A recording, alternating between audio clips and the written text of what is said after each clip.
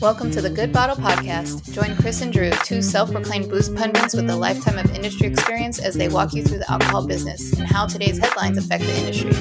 Each week, the guys will be joined by a special guest that will help them break down these stories and offer their own expertise to the podcast. So, pour yourself a glass of your favorite drink and sit back. This is the Good Bottle Podcast. Hello, listeners. Yes, it's me. It's Drew. Typically your co-host, but today your host because our good friend, my hetero life mate, the reason that I get up at 1 p.m, Chris got too old this weekend and he lost his voice. So he's here with us, not only in spirit, but in video, but he can't talk.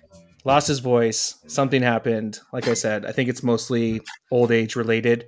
But basically my goal of this podcast is to say something so egregious that he has no choice but to put his health at risk to correct me. So that's going to be the goal of today. But of course, we're going to be doing kind of our normal wrap up. You know, typically we would do the banter right now, be like, you know, Chris, what are you getting into? Oh, this. Drew, what are you getting into? Oh, that. And, you know, unfortunately, we can't do that today. But Chris, can you give us a thumbs up? I mean, outside of losing your voice due to old age, are you okay?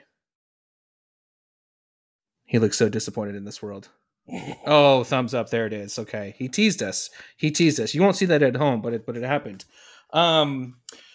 Well, yeah, we're back. We're on a bit of a hot streak. We really appreciate all the listeners out there continuing to tune in every single week and give us comments and suggestions and all that fun stuff. It's one of those silly things that I still can't believe people listen to this. It cracks me up.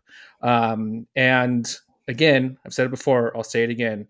The only reason that we do this is because I just want to talk to rad people. And tonight's guest is one of those rad people. It's actually someone that I met years ago. We had this magical moment sitting at Rumfest just next to each other, trying to entertain people. And that was it. And it was gone. It was over in a flash. And then just a few months ago, I walk into his bars, our eyes meet, and it was magic again. This individual was a national finalist for the 2018 Bacardi Legacy competition. And he is the current bar manager at the Treasury. Our guest tonight, Luis Ramos. Luis, what's going on, buddy? Thanks for joining us. What is up? Thank you for that intro. You know, I actually I still can't believe that was when we met, was Rumfest, what, like 5 years ago now, 4 years ago? It was one of my, you know, it was like my first or second one. I want to say you were working with a Martinique rum at the time. I think it was Clement.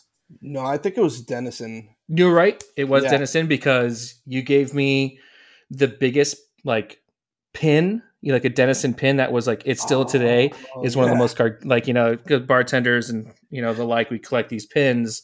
And the one that you had it's still the biggest pin I have in my collection. Like you would think it was for Disneyland. It is so obnoxiously huge. Yeah, that sounds like a Denison pin. That's for sure. Yeah.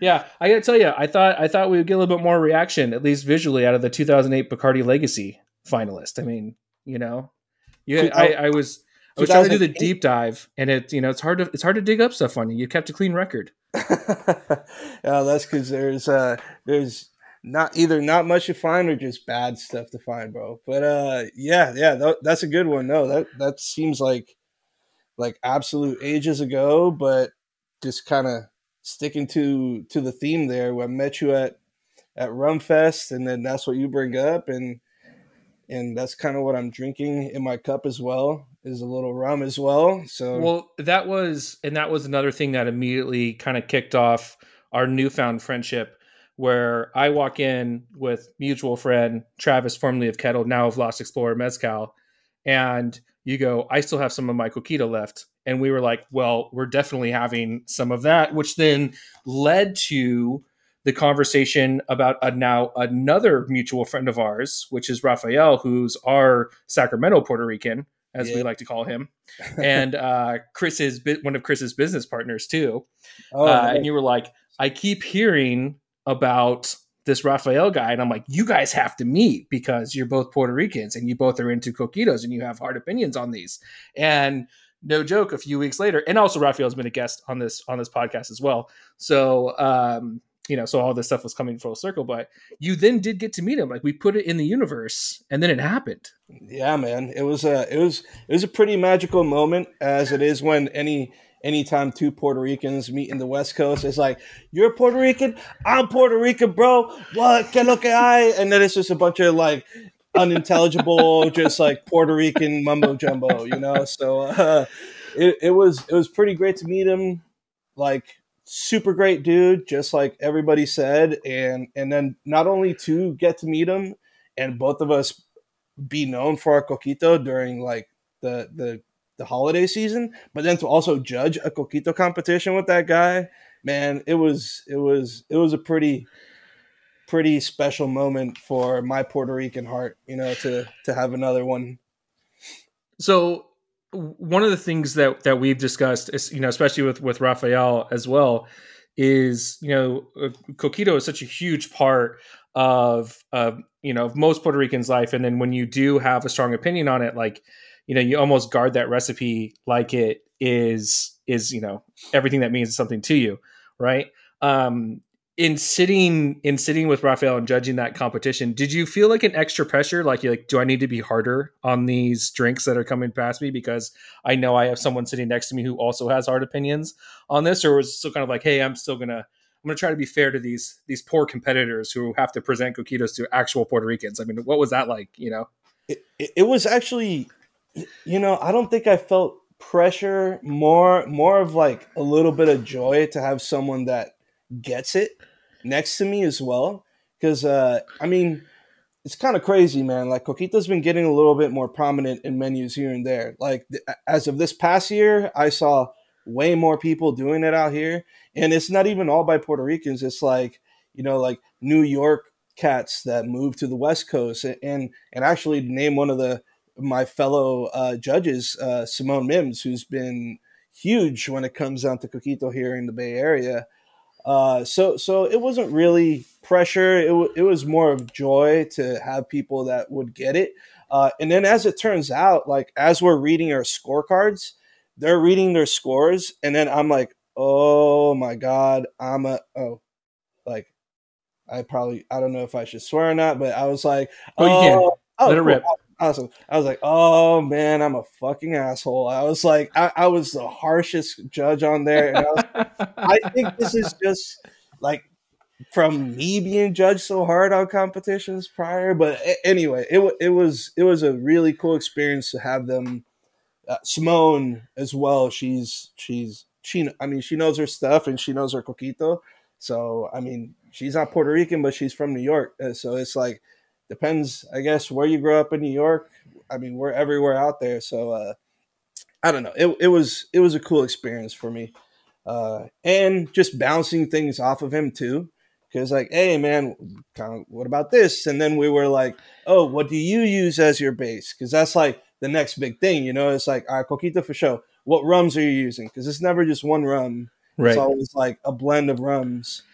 And then that's kind of, I think, as far as we went in the conversation, because going back to like, you guard your coquito recipe, we're like, let's not even ask, because I know you're not going to tell me and I'm not going to tell you, bro. So it was like, yeah, blend of rums. Oh, no way. Awesome. That's great. Cool. This is what I use. All right. And that's where it ended, Yeah. That's too funny. I mean, again, it's something that I don't think I had, much of an appreciation for it until I really sat down with Raf and went through it. And, and it's one thing that we talk about on this podcast a lot too, is that, one of the best things about spirits and drinks and things like that is that you're really able to explore the world through beverages, and even if you are, maybe don't have the means to actually travel to these places, like hopefully you can at least go to a bar or buy the ingredients and be able to make things yourself, where you're kind of like, okay, cool. Like you can just get a little bit, of that. So we'll move past the coquito conversation, because I know that this can go on for a while. But just kind of digging through, the past and trying to find all the different fun stuff that you've been involved with, over the years in the Bay Area. So, you come to the States when you're 9 years old. I believe I read that correctly. And then, start start bar backing when you're 18, 19. At the time, you were studying to be an engineer, and just ultimately decided one day that that wasn't the path that you were going to go on. Is that when the mental illness of hospitality struck you and you couldn't do anything else? Is that kind of how that worked out? Yeah, I think so, man. Like, I mean, I I I grew up Mormon, and when I hit high school, I just like I discovered weed and alcohol, and it was like a light bulb hit my head, and I was like, oh my god, there's so much fun shit to do, and that kind of just got me out of my shell because I was a super shy kid coming here from the States. First of all, I was a nerd. I was shy, so like this got me out into meeting people and hanging out and the whole social aspect. Mind you, there's no reason a 14, 15-year-old kid should be doing anything that I did. But like going to college and then like going to school for network engineering, like you said, and I was living by myself and I found the hospitality industry because like as every 18, 19-year-old kid does, you end up at a coffee shop, right? Yeah. And I don't know what it was, man. I fell in love with it, and then I started bar backing by chance, and there was just something about the stick in front of me, and just everybody the respect, the knowledge that these bartenders had. I was an absinthe, so it's like these old school cats, with like the bow ties and the not suspenders. What do you call those things? The chalecas, the vests. There we go. Yeah. Yeah. Uh, Okay. yeah, the vests. I was like, man, these guys look so cool. And the nerd in me came out, and I just started reading every book I could find. I had a fake ID, so I would start going to like cocktail bars to like drink cocktails. So I was like at Beretta at 20 years old. Sorry, Beretta. I totally just called you guys out. Like going through their cocktail menu and then going to like what's that bar in Upper Haight? Oh my god, Alembic. Also, just with my fake ID, going through all these just like great cocktails, I just fell in love with it, man. It was, and after that, there was no turning back. Like I knew this was for me. I knew that I just wanted to. I mean, at the time, I didn't really understand it as much as I do now. I was like, man, I get to party and learn and hang out with really cool people and meet great people. This is great. Now it's at the point, it's like absolutely point of no return. It's like, man, you get to make people happy and yeah, make cool drinks and meet cool people. But there's just something about the interaction and the happiness that you spread by just Yeah. slinging drinks, bro. Like it's such a like what this is our job. Like look, Yeah. So one of the things that I read was, so you're at Absinthe and, it is this craft cocktail place and, you're a bar back, you're learning, you're new to the industry and they weren't necessarily the nicest to you during that process. So it was kind of a, school of hard knocks, but it was really at Foreign Cinema when you kind of fell in love with it. And then you probably went into that mode where you were going to different cocktail bars and things like that. Do you remember there being like an individual that you were kind of like, oh man, if I can do what that person does, I'll be there. And maybe it wasn't foreign. I mean, you've been at a lot of different places, Bourbon and Branch, and the list goes on and on. Like, and are those people that exist for you throughout your career? yeah, absolutely. The first one was Zan DeVos. So I would bar back Tuesday nights at Absinthe for Zan and uh, oh my god, Raul. Oh man, Raul was an asshole. That guy like always used to almost make me cry like the first couple of weeks I was there. Uh Zan wasn't the nicest either, but like this kind of love relationship grew as I got better at bar backing. She like kind of took me under her wing and I would just ask her questions and she would just teach me mostly like service style because like they're a little more old school. Yeah, they were like one of the first non-hotel bars in the city to create a cocktail program that was amazing. Thank God to the guys that started that. Like too many names to name out, but we all know those guys. They're like OGs in our industry. But yeah, she was the first one that really started teaching me, and I started falling in love with the industry aspect. And then Kevin Dowell at at Foreign Cinema. Once he took over, I was already bartending at this point. I was like 21, but Jesus, I needed some direction. Kevin Dowell took over the bar program. It was a huge deal, and he really took me under his wing, and he was really the one that steered me in the right direction. If it wasn't for Kevin, God knows where my career would have been at. But I mean, we all know Kevin Dowell too from 86 Co. Mm-hmm. He really was that catalyst for me to go in the right direction. He helped me out a lot. Kind of took my nerdiness and my drive and my hard work and just pushed me towards the right direction and teaching me.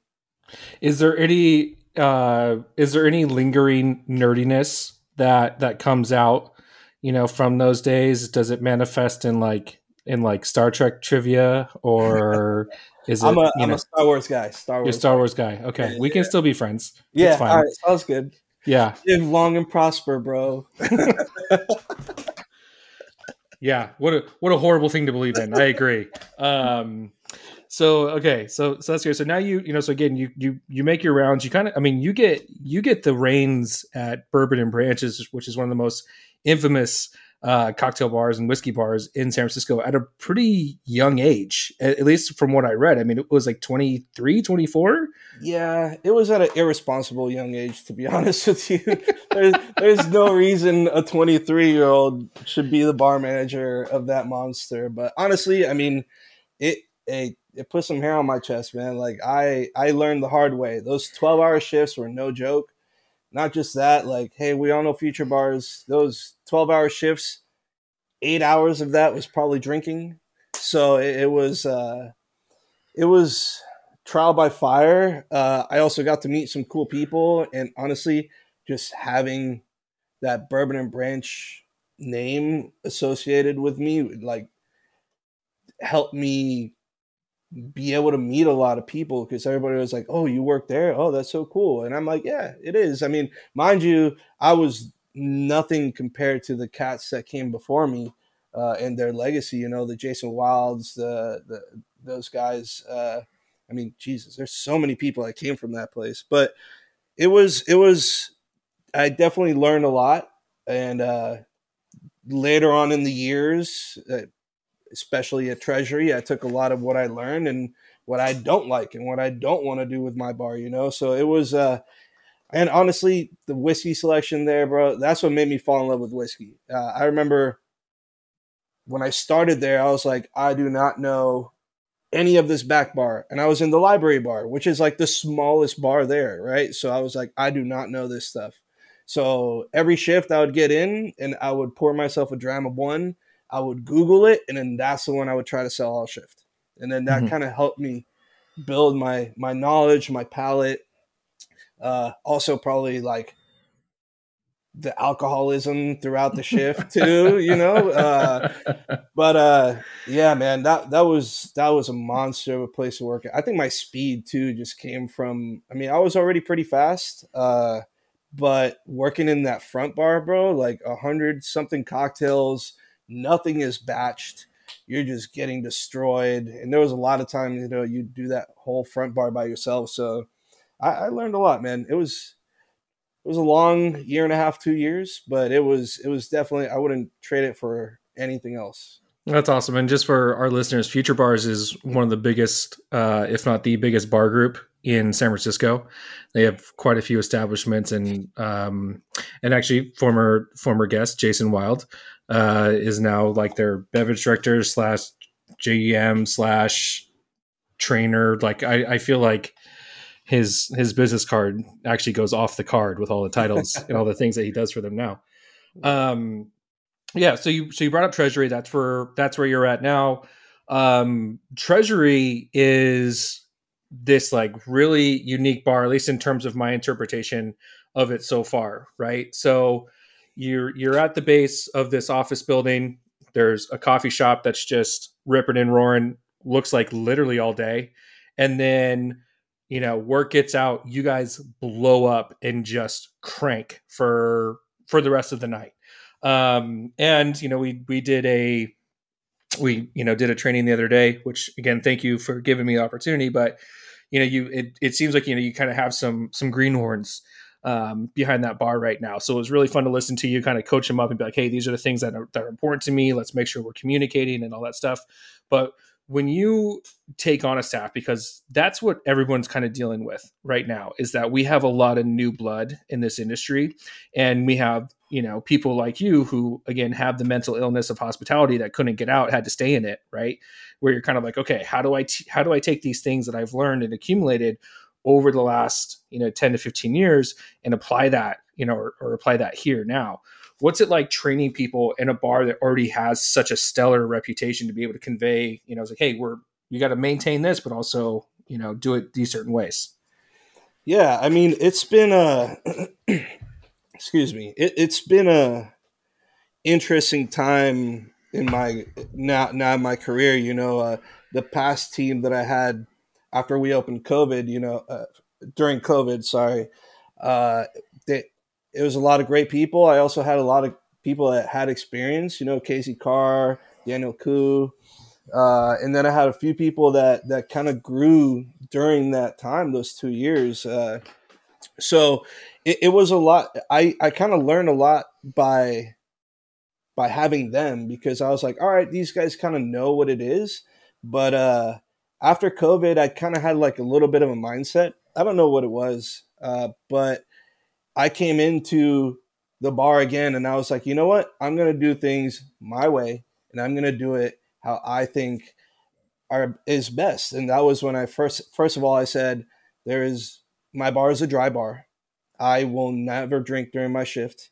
I mean, mind you, there's been like when we have like big industry parties, right? And I'll have a dram or two towards the end, but during service, I was like, this is one thing that I want to change. Going back to what I learned from my old days, it was like I don't like that style of bar anymore. We are not here for ourselves; we're here for the experience of the guests.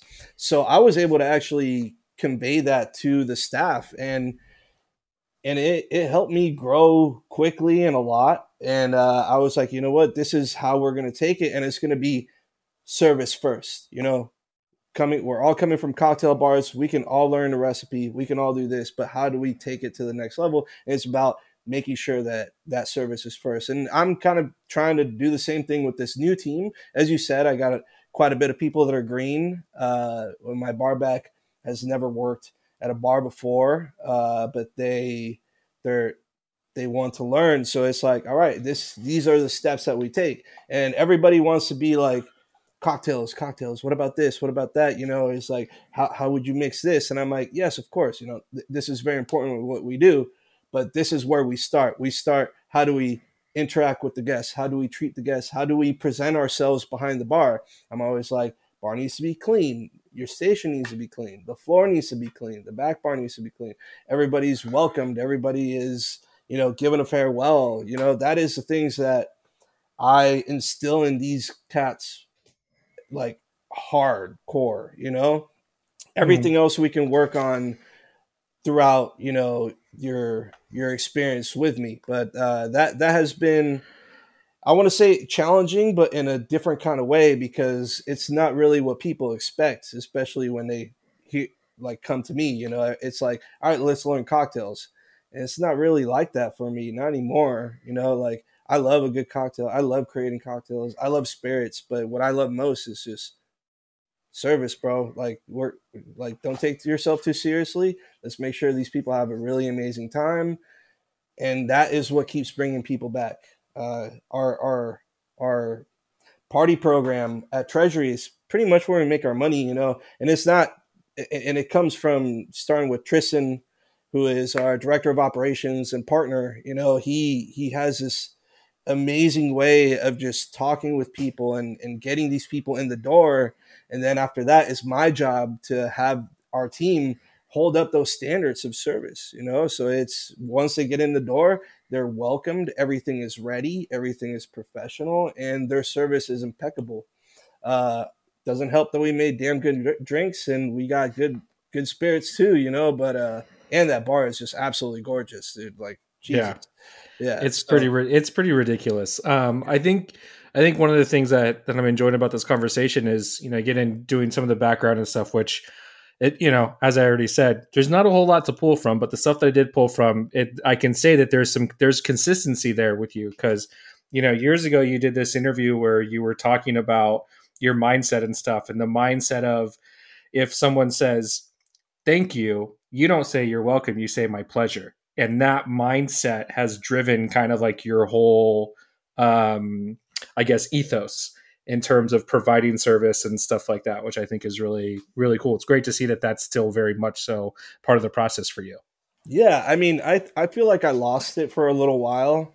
I don't want to blame anybody except myself, but I got this whole mentality 9 years ago, 8 years ago, of like, I'm a cool bartender, fuck you, customer, like, which unfortunately sometimes still is prevalent in our industry. It kind of sucks to see it, but I unfortunately fell into that for a long time, man, and finally, like I said, like something just clicked in me, and it was after getting out of like a lot of personal stuff. I was young, I was stupid, I was partying a lot, and finally, after you grow up a little while, you start to realize what are you doing, where are you trying to get to, what it is that you're putting out in this industry, and yeah, when I did that interview, that actually I was taught by Zan when I was 19 years old.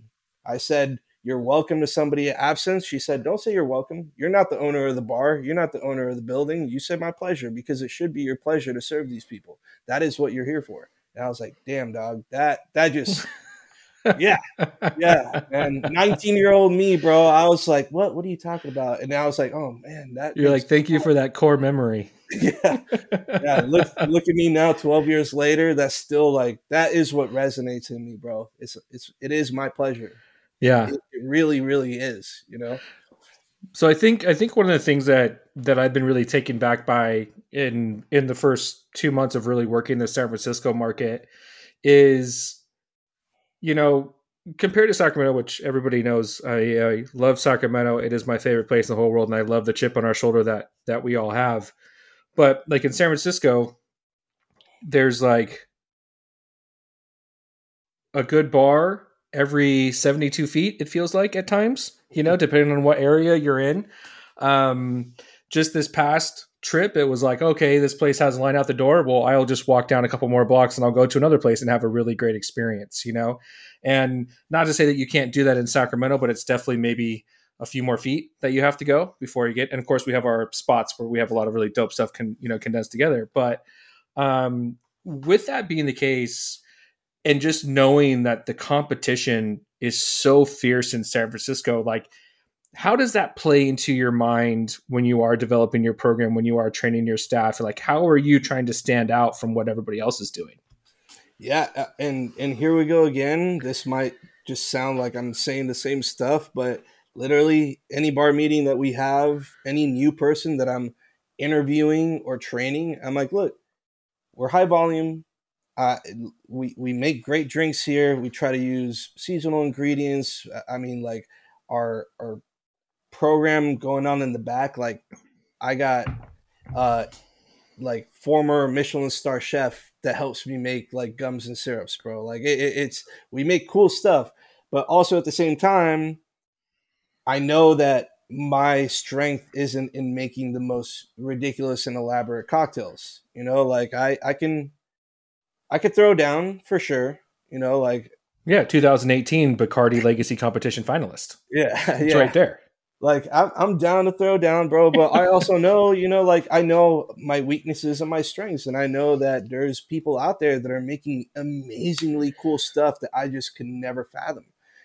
So I'm gonna just make great drinks and also rely on some of my other bartenders. That one of them being Casey Carr, who is a nerd when it comes to cocktails. Like, me and him would go out before drinking, and I'm like, bro, it's 11 o'clock at night. I stopped working. Stop talking to me about cocktails. But that's just how he is, So I try to gather myself around with people that is their strength too, because I can bounce ideas off of them. They can do the same.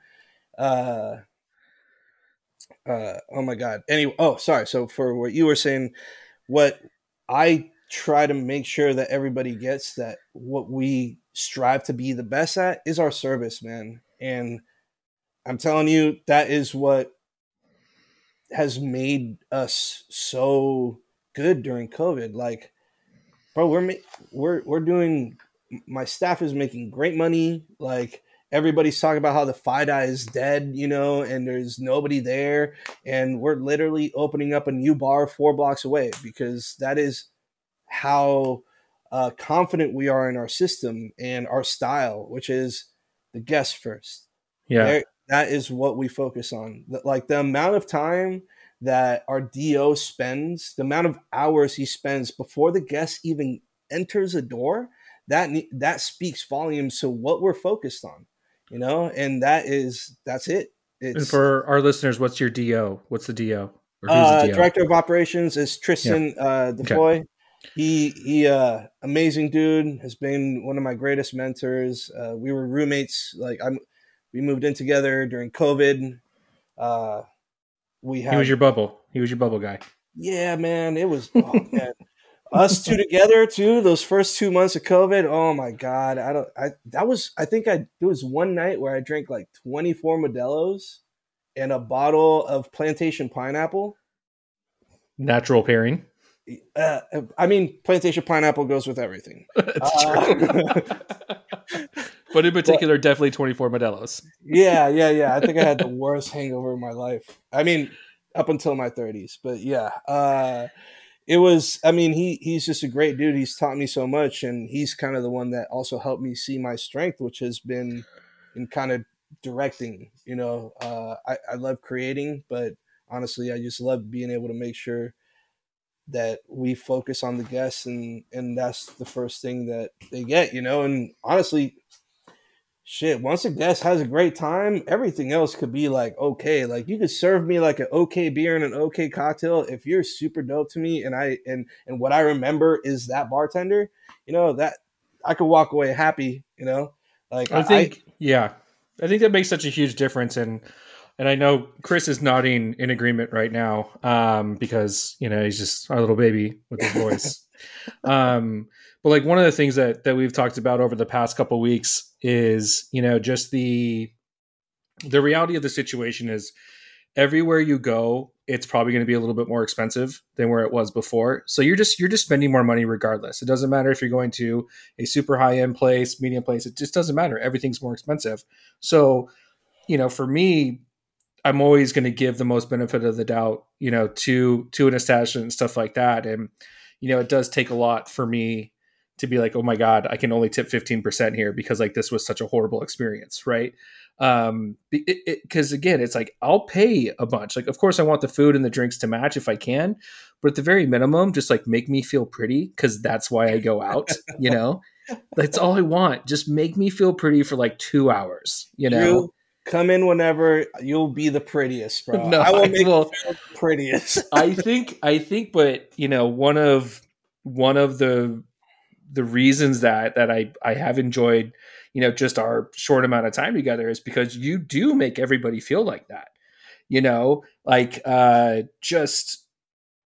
because again, I'm trying to establish myself in a new market. I have a ton of confidence when it comes to all the markets I've been in the last 10 years, but San Francisco's a different beast. I don't know what to expect. I don't know how much, if, how I'm going to get my knowledge to translate and all these different things. And you have been so welcoming, and a lot of people within the San Francisco industry have been so welcoming, and I just can't appreciate it anymore. But like you in particular are really one of those ones that stand out to me. I was like, wow, I had this opportunity to come in. You gave me a great introduction to your staff. And I just was like, I'm like, okay, like, I think this is my favorite bar now. Like, I've never felt prettier. So I think if you're making me feel like that, and I'm one of the bad guys who's just trying to take money away from you by selling you booze, then I can't even imagine, how pretty everybody else must feel when they're walking into as a civilian. Right. So I think that's really awesome that you're able to do that. And then, the time that I got to spend, with your staff and a few of the other times I've actually got to sit at the bar, like, it's just amazing. It just really feels like you have everybody buying in at this point, which I think is so huge, especially in today's world, where one of the things that we also discuss a lot is how do you hold on to good people? And you hold on to good people by increasing their skills and giving them more tools, right? So it's not just a good paycheck, or a good night of tips. It's like, okay, I also learned this, and that, so it's really this invaluable stuff that who knows what might be next for them, but hopefully they stay here so you don't have to retrain somebody every 3 months, right? So yeah, man. I mean, I've been blessed post COVID with the staff. Not that my staff prior COVID wasn't great, but I think the direction that I took mentally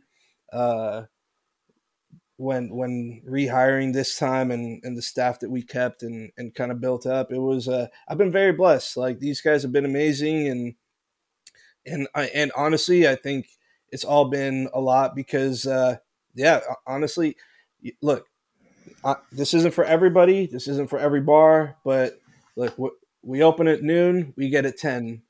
My favorite thing has been that we do not drink on shift. Everything goes according to plan and how it is. You don't have any drunken debauchery. Everybody leaves there at 10:30, maybe 11. We all go get a drink somewhere. It's like, and having that sort of mentality that when we're here to make sure that everybody has a great experience. Mind you, we have fun, bro. Like, we put on like ratchet music or just fun stuff like that. People love it. But I think just that it's a healthy environment to be around, man, because not only can I eloquently explain like what I need from somebody at that time, because first of all, I'm not stressed out nor drunk, like that vibe reflects really well to everybody around you. Like, there's nothing worse than like a drunk manager, bro, that's like stressing out. Right. It's like, right. It's horrible, and I've been that manager, so it's like that carries over a lot, and that just, it's a healthy work environment. And I don't know, I don't know if you heard, but towards the end of the bar meeting, I ended it with this, which I usually do. Actually, I was like, guys, last thing, I want y'all to take care of yourself, take care of your health, mentally and physically. If you guys ever need time off, if you ever walk in, you tell me mentally you're not okay today, let me know, because we work in a very mentally tough industry. Like, we as a whole, we come into this industry because we love it. And mind you, there's a lot of those bitter bartenders that you're like, bro, why are you even doing this? You fucking hate people. Like, but overall, like we all day we're here taking care of people. And as a manager, you're also like making sure that your staff is okay. It's very difficult to end the day and take care of yourself without being like, I'm going to take care of myself, so I'm going to go drink. Right. So it's a thing that we fall into, and that's something that I fell into hard, man. And I'm just happy that I was able to get out of it, and really I convey that to the staff. I'm like, I care about your well-being, because I know how hard it is. I know that it's hard to take care of yourself when literally all you're doing is taking care of other people, so we can all fall into very difficult mindsets that are, it's like a snowball, and it just continues. So yeah, I wasn't sure if you heard that, but that is like one of my biggest things. No, I did. And I was really happy to hear that. I mean, that's something, again, it's mental health means a lot to both Chris and I, and we both talk about our mental health pretty openly. It's something that I struggled with for years. And then, it was, I don't know if it was funny, but there was a time where when I was really starting to be vocal just about all the different stuff I was going on with. And my mom's like, can I take you to lunch? I'm like, yeah, of course. Love going to lunch with my mom. And she's like, I didn't realize it was that bad. It's like, well, let's, back it up. It's not that bad. It's just like, these are the things that I'm dealing with. And it's funny because I still have my bouts with anxiety and depression and all that stuff. And it's funny how it manifests now, even despite taking medications and whatnot. So like, for example, tonight I was at my daughter's gymnastics practice, and there's a 15-minute window where the previous class is leaving and the other class is coming in, and there's just way too many fucking people in that little gym, and it drives me nuts, and everybody's touching me, and I just like, and no one has control of their kid. It's insane, but I get through it. It's the worst 15 minutes every Monday, but I get through it. one of the things I did want to point out is, so you have, Sacramento often loses our rising talent to San Francisco. Everybody runs for the big lights. And so you have Rodney, one of our guys who was coming up to the Sacramento ranks and jumped to San Francisco and has been with you for, I believe only 2 or 3 months, right? If even that, yeah. And so we, of course, we see each other at the training the other day, and I got to talk with him after. I just want you to know, and I don't think I'm blowing up his spot, but he's like, I love it here. He's like, I've learned so much. It's so much better. He's like, so maybe give him more shifts. I don't know. But hey, I told him, I was like, bro, where are you at now? Hazy's? Yeah, you'll leave there. You'll leave. You'll come here. Man, what a good, I just want to say it, what a good-hearted dude, man. Like, I don't know about him. I vibed with him so hard during, like, his interview. Like, I wouldn't even call it an interview. It was more like a falling in love moment for me. I was like, man, this guy is just my type, bro. Like, he comes from, first of all, I'm gonna call every bartender out right now that didn't bar back, but he bar backed for like 2-3 years. He put in his dues, worked really hard, and just has this, like, man, like, he has this aura around him of just like niceness. He's just like a really good, genuinely good person. And like, I just love talking with him. And I'm just like, please just come here. Like, he told, like, I emailed him maybe 30 minutes after we talked. And I was like, I wasn't like, please, but yeah, please, sir, please come here. But it was like, bro. And then he was like, oh, well, I actually just got this other job. I was like, hey, man, I got, like, tell me what days you're off. You got shifts. But yeah, good people. Sorry, Sac, that we took him from you. But yeah, we're very lucky to have him. It makes me very happy to hear that he's also happy at our establishment. I mean, that's all I can ask for is to make sure that these guys are happy and making money, Right. Well, no, and we love hearing it. And again, it's something that I think we want to continue to trumpet those situations and stuff like that, because I think far too often, we're not really celebrating the people who are putting the emphasis on that stuff. And I think the reason for it is because it's a little weird to be like, hey guys, do you see how much I care about my employees? You're kind of like, do you? Because then it also makes it inauthentic, right? So it's this really hard balance that you have to try to, get there and go back and forth with. And so I think, but you can tell, like when you walk into a place, you can tell if people are happy. You can tell if people want to be there. And I've been, again, really, really lucky to have the interactions that I've had at that place and some other adjoining bars as well. So we're excited about the new spot that you're opening up in the financial district. He's got the hat on. It's called Heartwood. Heartwood, sir. We open up next Monday. Oh my gosh. Well, I guess you have an order coming my way then. So it's that's exciting. That's so great. So Heartwood, make sure you guys go and get that. But I think now it's time for our opinions on facts that we've heard from reputable sources.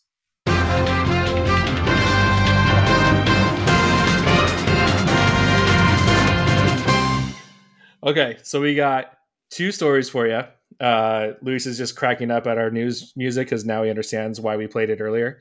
The first one I want to talk about is actually something that we've kind of touched on before, and it's going to be in a new capacity. Brad Pitt's champagne was served at the Oscars this year. And everybody knows, like, I'm infatuated with stories like this. Like, how do these things come to fruition? And it was literally like publicists reaching out to their winery. And now at no point did Brad comment, because I think him and Angelina are still fighting over who owns what and all that. But it was really interesting to learn how this $400 bottle of champagne got this placement, had, unseated a previous champagne that had been the call for the last 7 years, right? So no easy feat.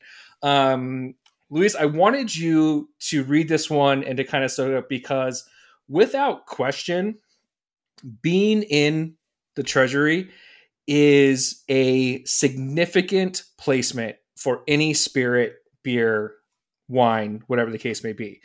So you are going to be approached with all this different stuff the same way that, you know, I mean, I'm not going to put you on the level of the Oscars, although you might be more popular than the Oscars. Those numbers are terrible these days if you look into it. But when you do have these, you know, these brands that are looking for this notoriety and looking kind of for this different stuff, like how do you navigate that between being like, wow, this is like a really lucrative deal versus like, does this align with my ethos in terms of the bar and everything that we're trying to do? Does this align with my taste buds? Like, is this even going to work? I mean, you know, what's that process like? Because, you know, again, the Oscars are this one-off, right? I mean, it's significant. It got a lot of traction. Brad's probably feeling pretty good about the fact that that was his stuff being poured. But for you, when you are approached with these types of opportunities and things like that, what's that process? What's the mentality towards these types of products?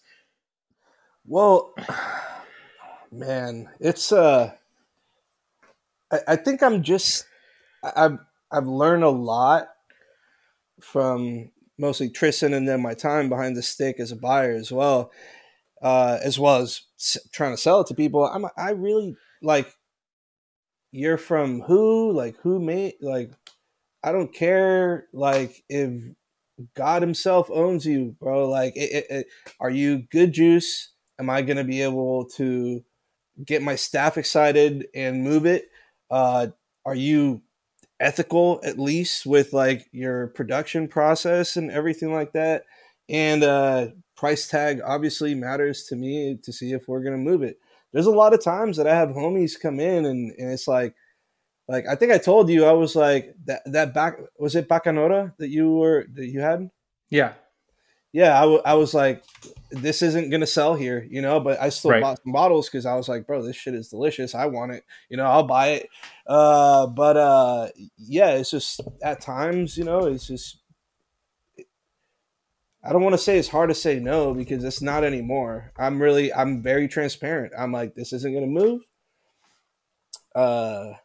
This isn't gonna move, but you know, it's sorry, and it is what it is. So I don't know. I don't want to say that I'm very cold about it, but I'm very direct because I don't want to waste anybody's time. We've all been there, right? Right. It's like, yeah. So it's like it's like if just like, you know, it's like ripping the Band-Aid off, right? So, yeah. I mean, I know that for myself, I feel like, you know, on the other side of that equation, if you do tell me, I almost want to go out of my way to like give you hugs and kisses just so I'm like, great. Now I never have to bother you about this again because we've been straight with each other. And now we know that it's like, okay, like this is enough. Because I mean, again, you know, you probably see multiple reps per day, right? Because you're kind of like this golden egg, like, oh, make sure you get the placement there because it is a beautiful bar. And I think one of the things that I truly appreciate it is, although it's a big back bar, it doesn't feel overstuffed, you know? Yeah, It feels could be very better. cultivated. Yeah. It kind of. I'm still trying to get rid of some stuff that I inherited from past management. I'm not even gonna get into that, but I think slowly but surely over the past 4 years, we've been able to start cleaning it out a little more and kind of getting some more stuff that we want, especially with the mezcal section. I love mezcal. I worked at Lolo for like 2 years, and that grew my love for mezcal. And that place is awesome, by the way. Yeah. I've like when walking into Lolo, like I had no idea what I was in for, but it's this, you know, it's this Mexican bar in San Francisco. Like, holy shit, what an experience! Yeah, man, that place by far still my favorite bar restaurant in the Bay Area. I love that spot. Okay, but I'm sorry. So your love for mezcal grew there. Yeah. So anyway, so mezcal, tequila selection, our gin as well. Like it's pretty curated. Our Scotch selection and Japanese whiskey selection too. You know, I'm very particular on what we continue to carry there. I'm still once again getting rid of some stuff like for some reason someone prior to me bought like literally 8 of all the Compass boxes. And I'm like, there's no reason why we need all this. So, Yeah. but not saying that Compass box isn't amazing, but yeah, it's I like to create relationships with whoever I'm going to carry back there. That's why I love Locks Explorer so much, because first of all, great juice. Second of all, like, the people are amazing. Like Robert Gonzalez, prior you, was my guy, and me and Rob go way back, bro. Since I was baby Luis, 21 years old, uh, and he's always just been a dude that, like, he'll hit me up. He'll be like, "Hey man, I'm working for these guys. Do you want to taste?" I'll either be no or yes. Yeah. Uh, and then now with you, obviously, I was like, it's even better. It's like it's whoever I can create a good relationship with. That's who I really carry. Like St. George didn't have a person or I didn't see a St. George person for like 5 years, bro. So we Yeah. weren't carrying St. George, and it's St. George, for God's sake. It's like it's literally right there. Right. And but I was like, I haven't seen anybody. I didn't even think about it for years, and then all of a sudden, one of my old bar friends is working for St. George. I'm blanking out on who it is right now, but that's Is it Claire? Thank you, Claire Sprout. I Not met Claire her for the Sprout. first time like 3 days ago. So look at me. There you go, dude. I'm the worst at names. Jesus Christ. I hope she doesn't listen to this, and then I'm gonna get a really angry text message. But Well, do you carry St. George? yes. Then So she can't get mad at you. this is So true. Thank you. All right, right on. Please remember that. uh, yeah. So now we're carrying St. George again, and there's no reason why it wasn't. It's not like I'm salty. It was just like it's about the relationship. First of all, yeah. I suck at remembering names, as you all just witnessed. I I will remember everything else, your kids, your what your wife did the other day, or husband, and like what I will remember so much shit, but I will not remember your name. Anyway, Yeah. uh, same thing with what I carry. I'm like, if I see you and we have a good relationship, that's where the placements start going. Obviously, when it comes to the well and the cocktail stuff, like, that is Tristan's realm, and once again, it's all about relationships. Yeah. Like, we hang out with these people, we spend time with them. They actually grow to be friends. It's a it's mutually beneficial, right? That's kind Totally. of what we do with these brands. But it's like, I want to get to know you for real. Like, and here we are, you and me. It's like that's kind of how things progress. Well, and it speaks to why I'm here anyway in this industry. It's like it's about the people. So it's like, Yeah. don't just come to me and be like, "Hey, this stuff is like 10 top in the world. We're gonna sell it to you at this, and then I'm gonna swipe this." And I'm like, "Well, like, I haven't even seen you. I don't know who you are. Like, you're kind of It's a dick always anyway." yeah. It's tough, man. I mean, and again, it's like it's something that you want to create, a mutual beneficial relationship. And I do think that you're pretty fair when it comes to trying stuff. And I mean, on that same tasting where we had the Bacanora, you also were like, "Hey, I'll try this Reposado, but I'm not going to buy it." And then that was the thing that you bought. So Yeah. Yeah. You got me real good there, bro. Like, yeah. totally caught me, bro. Because I'm usually like, yeah, I'm sorry, I just can't carry it. But honestly, it was bomb. It was really good. You really took my wall down, and that's no small feat. I'm usually really good about holding back. Well, I mean, hey, that's why they pay me the big bucks. Yep. So I do have a question for you, because I think you bring up something that I think plagues a lot of bar managers, and that's inheriting way too much bullshit that they're not responsible for, right? Right. And it's something that I feel, I mean, because again, this is also, kind of a transient industry as well, where a lot of people move, and there's so much movement that people will come in, they'll load up a bar with all their things, and then they leave, and it's like, okay, now I'm sitting on, again, not a knock against Compass Box. I think we all agree that it's fucking great stuff, but when you have 8 bottles of every SKU, that is a lot of whiskey. Compass Box puts out a lot of whiskey. Yeah. So, I mean, if for our industry people that are listening, do you have tips on getting rid of like overstock? Because I feel like that's just I mean, you could probably sell it for $1 million idea, but if there's anything like that you find that works for you, Bro, slushies, way to go. yeah, Honestly, start throwing stuff into slushies. Everybody's got a slushie machine now. If you don't, hit one of your brand people up. They'll get you a slushie. Totally legal, guys. Totally Yeah, legal. Just 100%. yeah, they can't buy it for you, but they know people who can get it for you. How about that? We're not saying to do anything illegal. It falls off a truck, bro. Second, start making flights. Like it's a pain. It might be annoying. You might not even have that in your current program, but honestly, you are not put in like 2 well-known names and one of those that you're just trying to get rid of. You're gonna move through it like this. All right. Yeah. If you don't have a flight program, create one. Just even if it's for like a month or 2. Another one, highballs, man. Just start rolling out highballs. All right. Like it's an easy way to drink. It's an easy way to start a conversation. Hey, what's a highball? And then you're like, oh, so this, and then this is a spirit that we're using, blah, blah, blah. You know, it's, we like Beehive and us, we literally have highball programs and we run through that stuff. Like we go through so much Toki.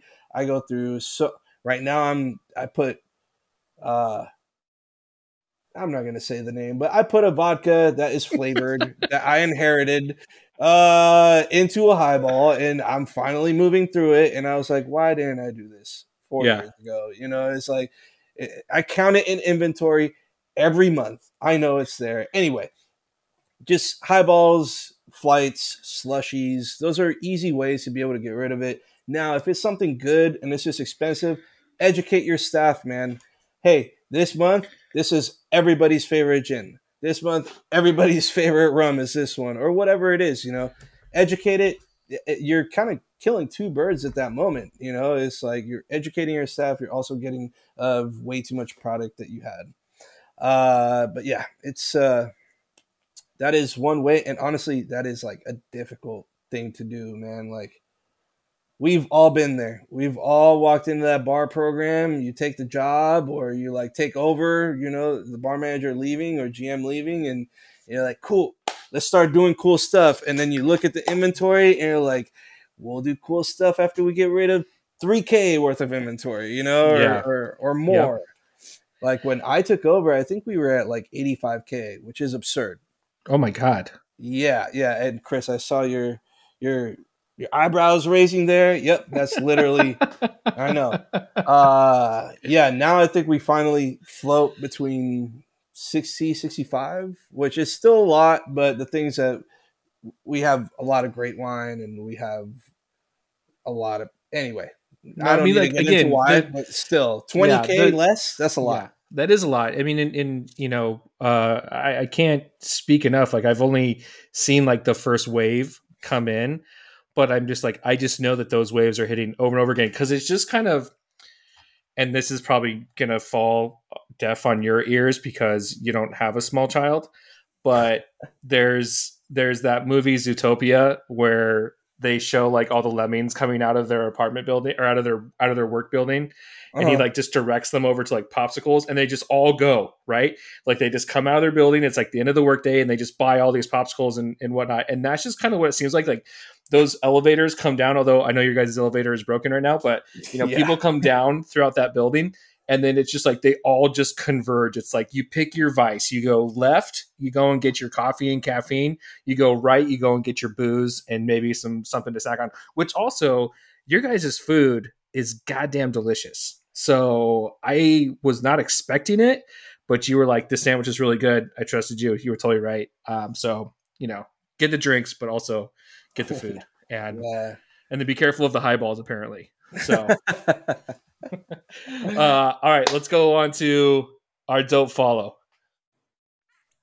Cool. All right. Hold on. He's got to play the right sound drop. He played the wrong one. Come on. You have one job tonight. You know who's dope? Them over there. Okay. All right. So now we're doing Dope Follows. This is my favorite segment because this is where we're going to tell you who you guys should be checking out. Could be a book, another Instagram, podcast, movie, whatever the case may be. We just want you guys checking out more cool things. So, Luis, who is your Dope Follow? So I was going to throw in this guy that somebody showed me the other day. Oh, no. He disappeared. All right. Well, I guess I'm going to have to change to something else. I don't know about y'all, I love hiking. I love trying to travel. I say trying because I don't do it enough. Uh, but also just trying to learn how to take pictures. Like I'm trying to teach myself to take photographs and stuff. I suck, but whatever. It's still fun, and I do it, and it's for myself. But this one photographer on Instagram, Ever Changing Horizon, has the most amazing pictures, y'all. Like if you're ever just like sad or stoned and happy, it's you see that's how good he is. It can get you at both ends of the spectrum. Like just look through this page. He's got some of the most amazing photos I've ever seen in my life, man. Like amazing videos too. It's just like it's so dope. Like but anyway, I had another one. It was this guy who's making videos, but I lost it. This is what I get. Can't remember names, bro. Can't remember any names. It's brutal. I mean, you kind of see like the scramble that we do at times too, because it's like you go through, like, let's say your Instagram feed throughout the week, or you check out a show and you're kind of like, oh, this is awesome. This is gonna be a great dope follow. And then you get to the time and like you see both those before, like, wait, who was that? And you're trying to find them. You know what I found out tonight though? And I'm gonna feel bad because I'm not gonna be able to explain it to you. We'll have to bring on my brother to do it. But you can like go through your Instagram and check all your activity and find out all the things that you've liked recently. Which I was like, what? Like he showed me he was doing it, and I felt like the oldest person of all time because I was like, wait a minute, how did you do that? And he just, oh, you just do this and this and this, and I was like, okay, well, I'm out. I have no idea what you just said to me. Like, I'm trying to explain, like I'm trying to like figure this out, and you went way too fast. It's like you've dated me. So hilarious. But it's just, yeah. So don't worry about it. We totally get it. Okay, so We'll get into Chris's because obviously he can't share with us, but his is the Mindful Mixologist. So it's mindful_mixologist on Instagram. He's typing some notes about it. I bet they're mindful. I bet they make drinks. Let's see what he has to say. I can't find my phone to look them up as well. It's a great cocktail blog. Very, very pretty drinks. Wow, yeah, absolutely gorgeous drinks. Oh, so and not like stupid Instagram pretty drinks. These actually look pretty like, oh, these might actually taste good. That's amazing. Let's see. A couple of guys that we know too, probably. I'm into it. Okay, so that's mindful_mixologist. That's Chris's dope follow this week. And then mine is actually going to be an Instagram account, and it's baseball season is upon us. Luis, I don't know if you're a big baseball fan, but absolutely. Okay, Giants, baby. Okay, so we have that in common, and then I you got to be careful about how much you lean into the Puerto Rican thing with Puerto Rican. So I didn't know if I wanted to talk World Baseball Classic with you yet, but now I know that you're in. Bro, I mean, I'm about to dye my hair blonde after seeing those guys just whoop on everybody. Dude, they look amazing. So, yeah. But the Instagram account is MLB Elites _, and so they just do all kinds of different clips. They're usually funny, or they're usually like breaking down different parts of the game and stuff like that. So with baseball season upon us, the World Baseball Classic ripping and roaring right now, which also, can we talk about Great Britain's uniforms? Like, are you kidding me? I have not seen them. So friend of all of ours, Josh Gelflin, made the comment that the jerseys are just as bland as British food. So, which I thought was amazing. So, I just had to look it up, and it was literally, I was like, Great Britain, first thing on the search. Yeah, the jerseys, baseball uniforms. Yeah. Oh yeah, they look terrible. Oh my god, it literally just says Great Britain. Yeah, it's like someone just like, they're like, they did not have time to do that project. Well, Jesus. You know what? Those were some pretty dope follows. Yeah. I like it.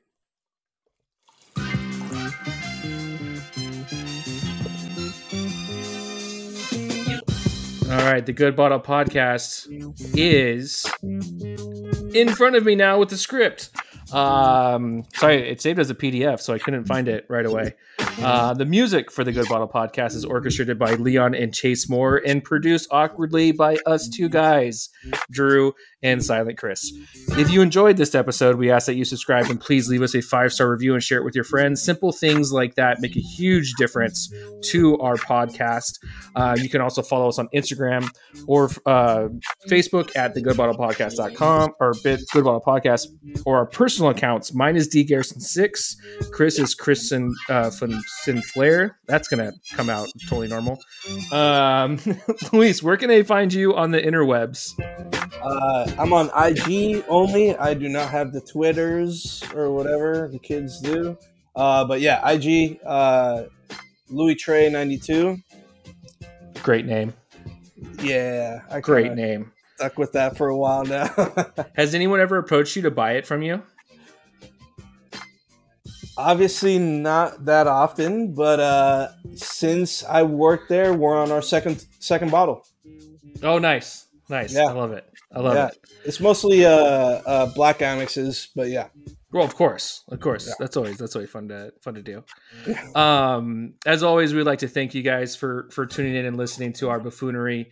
If there's anyone that you think we should talk to, reach out to us, and we'll make sure that I go out, do all my heavy drinking, and get the liquid courage up to ask. And I do it because I care. So cheers, guys. Thank you so much. Yeah. Cheers, y'all. Thank you, man. Appreciate you. Chris, can you give us just a little bit of your voice so people believe that you're the worst? Just a little bit before you turn it off. Hi, everybody. Oh, my God. When your voice is better, I need to know what you did. Oh, my God. It's so bad. Oh, Jesus Christ. Oh, my God.